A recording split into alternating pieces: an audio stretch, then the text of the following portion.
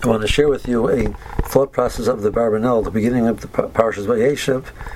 I'm not going to necessarily bring out a lesson of Musar with it to the end, but I think the thought process is significant of how he understands what's happening here at the beginning of the Parsha.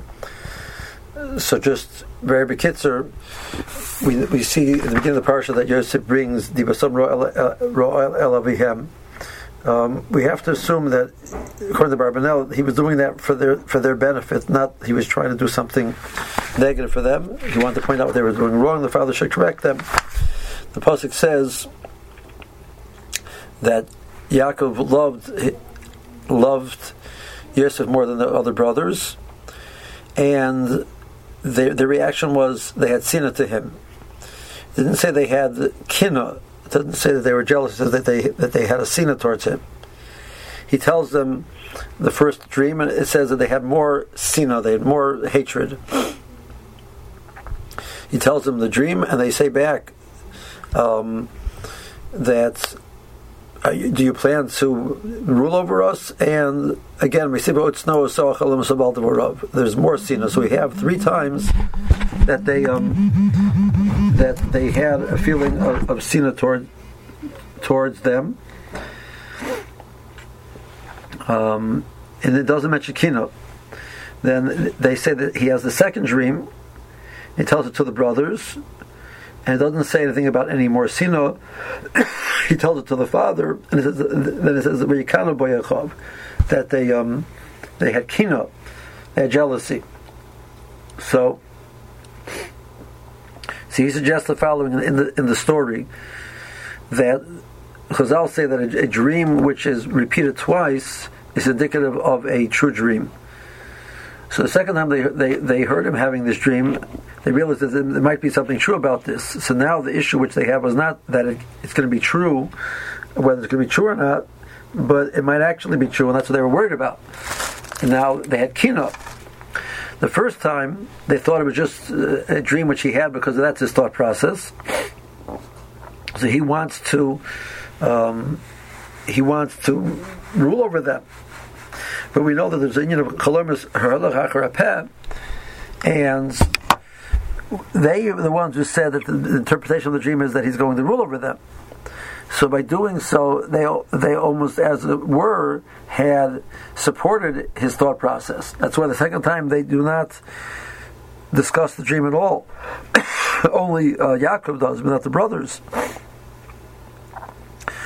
So Yosef, not believing that there's any animosity between him and the brothers, tells it to the brothers the first time, because the way of those who love each other is to share the dream, that the person should be poster it in a positive way.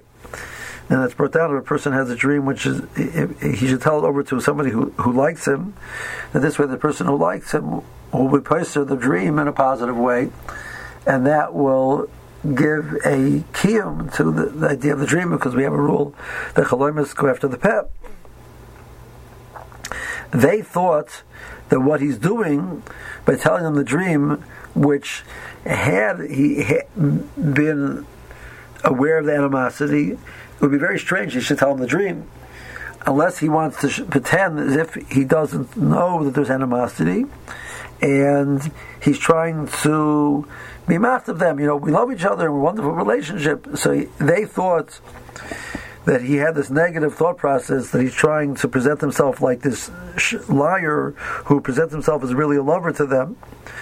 And the truth was that he actually did believe that, but they didn't even consider the possibility that he wasn't aware of their attitude. And they interpret the fact that he was saying negative things to the father about them was because of his negative attitude towards them. So based on that, they thought the only reason we could explain what he's doing now by sharing this dream, which their reaction would be negative, is because had he been aware of their negativity, is he was pretending as if there was no negativity and that they're great lovers, and then obviously you would share your beautiful dream with your great lover. And he was just trying to do it to, as it were, show off as if he loved them.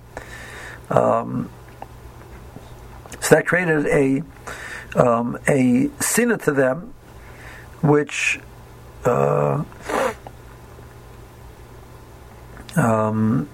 pasuk says that after he told them, he told them the dream, so that created more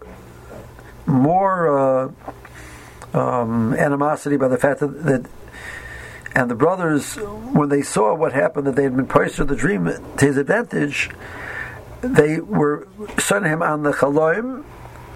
The fact that he had such a chaloim, and the fact that he said the words to him as if they had this beautiful relationship, and that they took as a negative thing.